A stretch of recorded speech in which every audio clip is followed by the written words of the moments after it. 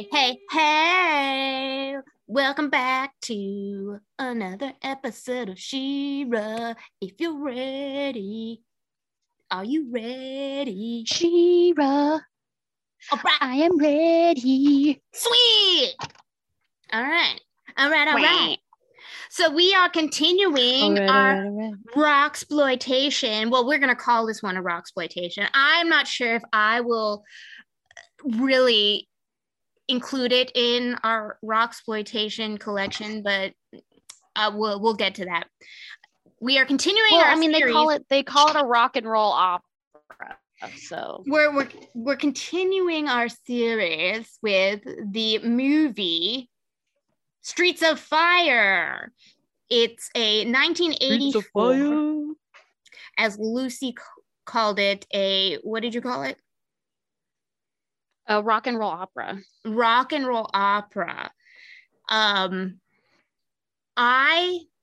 for one, was expecting more gore. There was no gore. No, it's very it's definitely very 80s. Well, okay, but so there it's like Reagan. It's like Reagan era. There are plenty of 80s flicks with lots of yummy gore, and this was not one of them. But that if you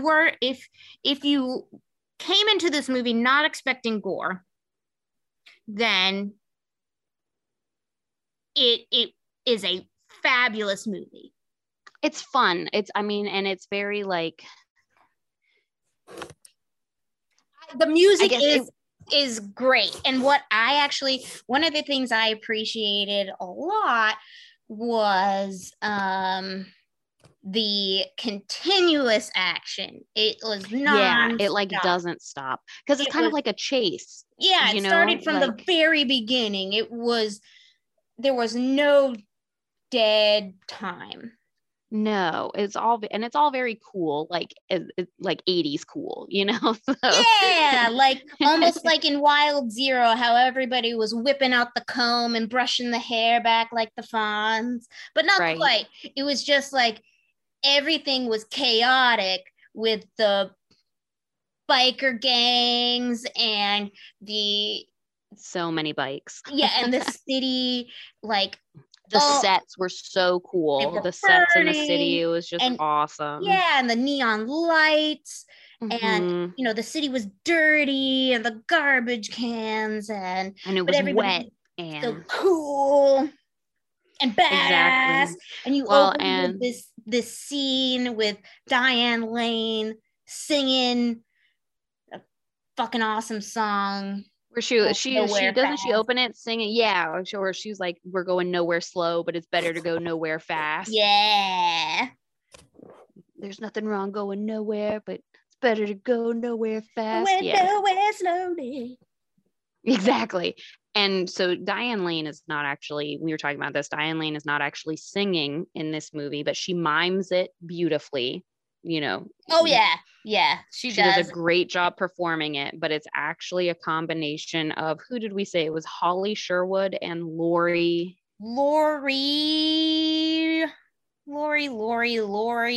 S. I will find you, Lori. But it's like a combination of these two people to make the sound of. Yes, and it was funny too, because at the beginning I wasn't really I was only half paying attention, and I was like, wait, that totally looks like Diane Lane, and it seems like she's singing, but I know she can't sing. I know she can't sing. So what? Oh, and it's Lori Sargent. Sargent. Okay. Yeah. So when I found out it was actually Lori Sargent and Holly Sherwood, that made a lot more sense. Yeah, you're like, okay, well, good job, Diane Lane, though, because it was believable. It was just not believable enough if you already knew that, no, that's not her singing, then of course. But yeah, even to make you question it, good job, Diane Lane.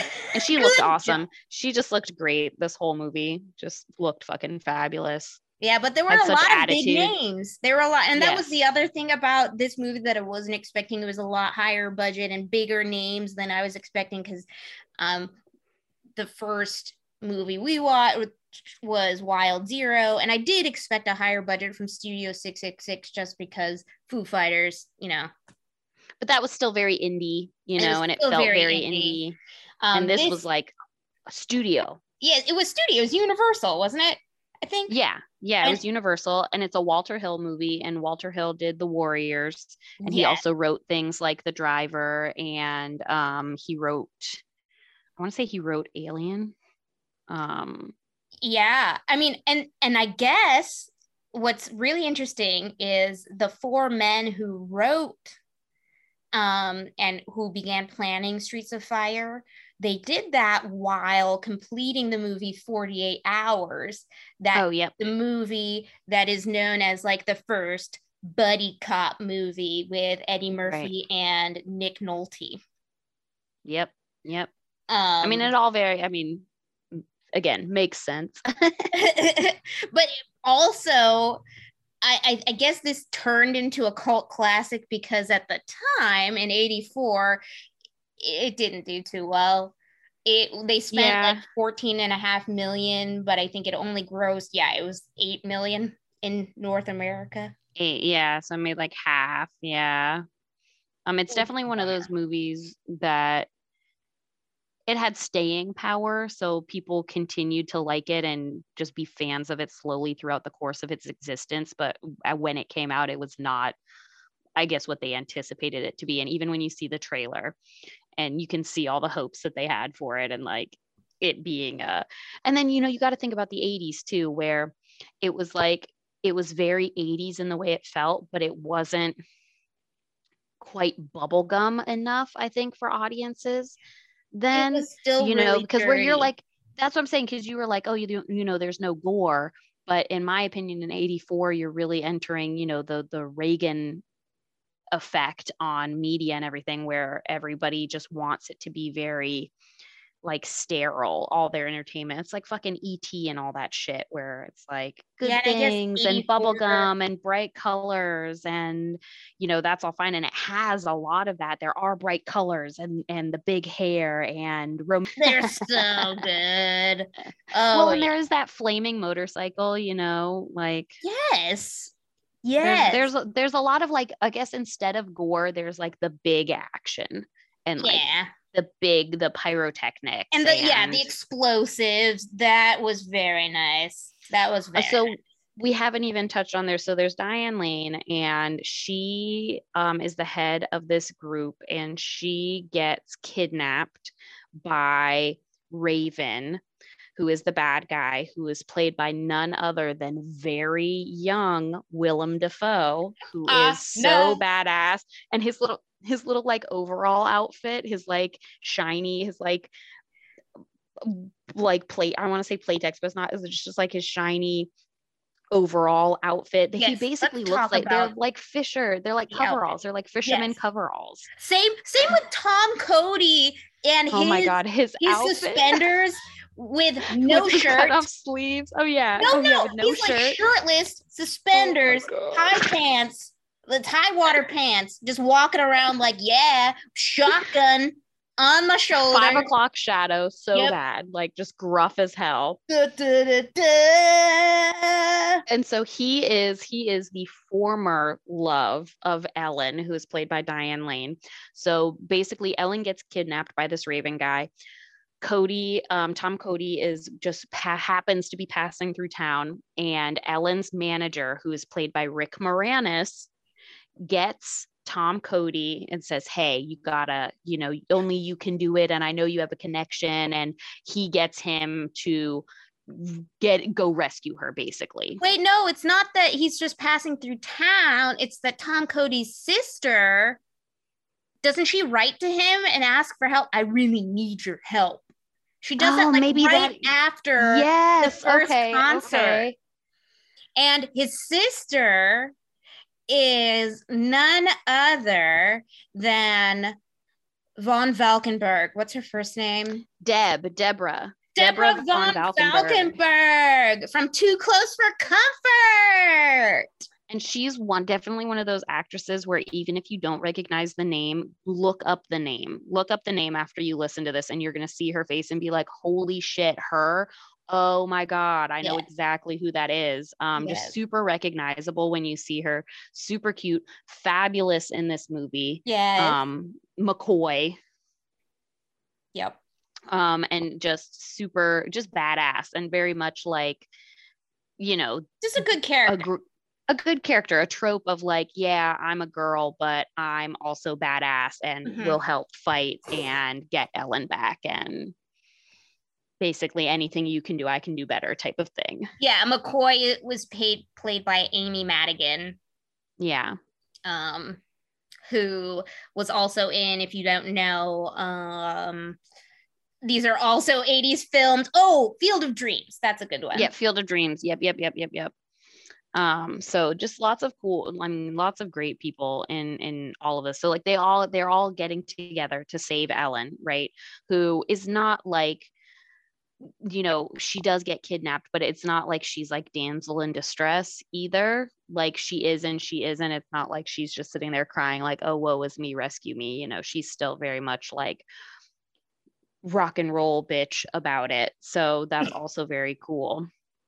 And they go through and it's just a lot of, I mean, I'm again, all of these movies are so silly. Like it's serious, but it's like so silly. What's going on is just absolutely silly. And it's cool because it's very, one of the things I really like in the aesthetic of it is like, it's very nondescript time period kind of thing, because you're looking at the cars and the cars don't really fit modern 80s, and you're looking at some of the building structures. The cars were kind of like 60s 50s style. Yeah, like right.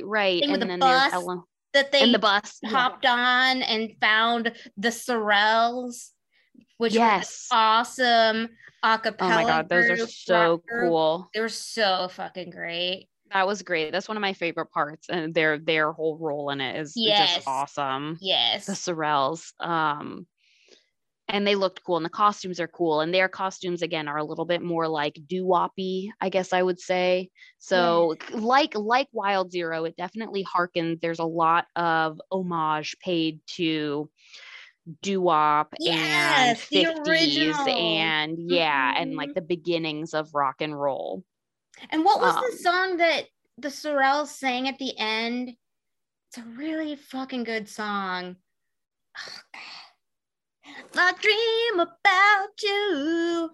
Yeah. I don't be without you.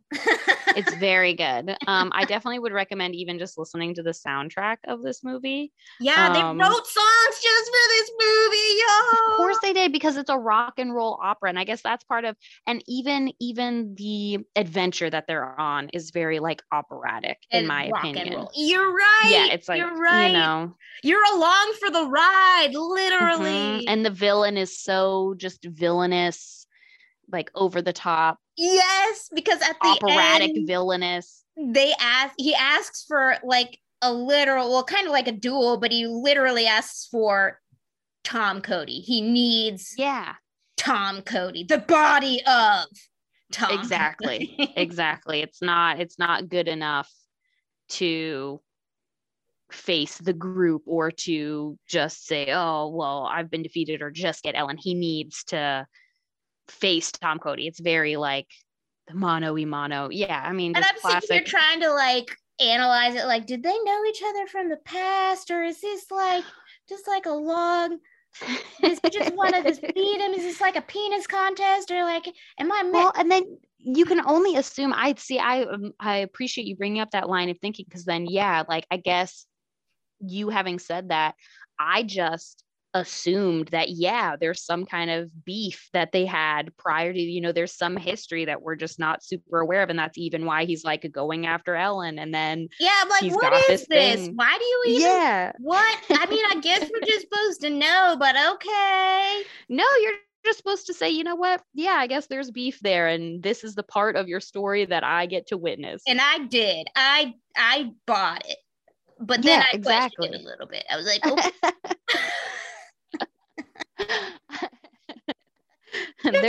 I didn't even realize that I didn't question it. I was just like, yes, that's what happened. And then the guns. Mm-hmm. Yeah, I guess just like with everything else going on, I was like, you know what? No room for questioning, because if I start questioning, then none of this fucking movie makes sense. So Yeah, because then you get Bill Paxton, who is Clyde the bartender, runs my up God. behind the Popo, who is like trying to be like, all right, Clyde, I tried. Hopefully you can Right. do something. Bill Paxton's like, oh my God, they're here. And he runs away. And apparently, you don't know what the hell he's doing, but apparently, he comes back rounding up the entire city or town or whatever the fuck it is Yes. with their shotgun. With their guns, yep, like old school mob style. And that's it. Then Then Willem it's like Dafoe is epic just like, showdown. okay, I guess. Well, no. That you're right. Then there's that epic showdown. Tom Cody beats the shit out of Defoe after Defoe really puts up a fight with Yes. with those sledgehammers. Oh my God, yes. Fucking you just brought some sledgehammers to the fight. It's cool. Of course you did. Makes Why not? sense. I mean, it does. And I think it makes more sense too, even like, even though there were so many shotguns and like you said, pistols and all of that, like it is still the 80s. And so I think like now where you're like, why would somebody bring a sledgehammer? That's so like Anchorman of you. Like, where'd you get this trident? But you know, in the 80s, not everybody had like your fucking automatic weapon or semi-automatic weapon, or yeah, this was a regular handgun that then I bought a kit offline to make it an automatic weapon. It just wasn't. There were guns, of course there were guns, there was black market for guns, of course there was that, but it was not like it is today where everybody's just fucking strapped. Like, but they were also strapped. So they were also strapped, but like movie strapped. So then of course, yeah, they had just sledgehammers. And also, if you think about it, a sledgehammer is a really fucking scary weapon. Like if you are strong enough to actually wield a sledgehammer, that's basically like a medieval mace. All of like those you're not coming out. Are deadly as fuck. That's what I'm saying. Like you are not coming out of that alive. Like you might laugh at some. Oh wow, you went out for a second. You were like, summer goes. You're back now, though. Nope, you're not back. Your internet totally popped out. Technical difficulties. Oh no. Actually, oh no. Oh no, wait, you're back. You're back. Are you back? Well, I can hear you. You're back. Hold on. I guess it's time. Am I back? Time. You're back. Okay, because I think, well, I guess that's, I thought that it was my power, but I think it's my connection. No, because now you're frozen. Okay, well, we should just wait. Hold on. I will salvage this. Okay. Luffy is super determined. Am I here? You are. Am I now? Here? Okay. Yes. Okay, good. Okay. All right. Sorry, technical difficulties, y'all. Yeah. Let's do this. What are your final thoughts on this Walter Hill classic? A lot of fun, like the rest of them. These are all fun. If you like rock and roll at all, then it's just going to be good. I would even see it just for some of the star power, like just seeing Diane Lane, Willem Dafoe, Rick Moranis, Bill Paxton, even like in that role, because that's like, what is that? That's like almost borderline old Prospector is what that was. Yes. They're here. They're here. Yes, and his teeth, fabulous.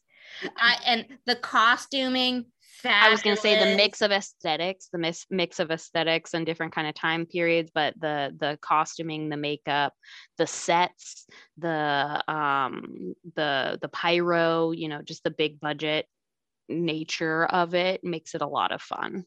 And I did like McCoy's mouthing off. I liked that a lot. Oh yeah, I liked that a lot.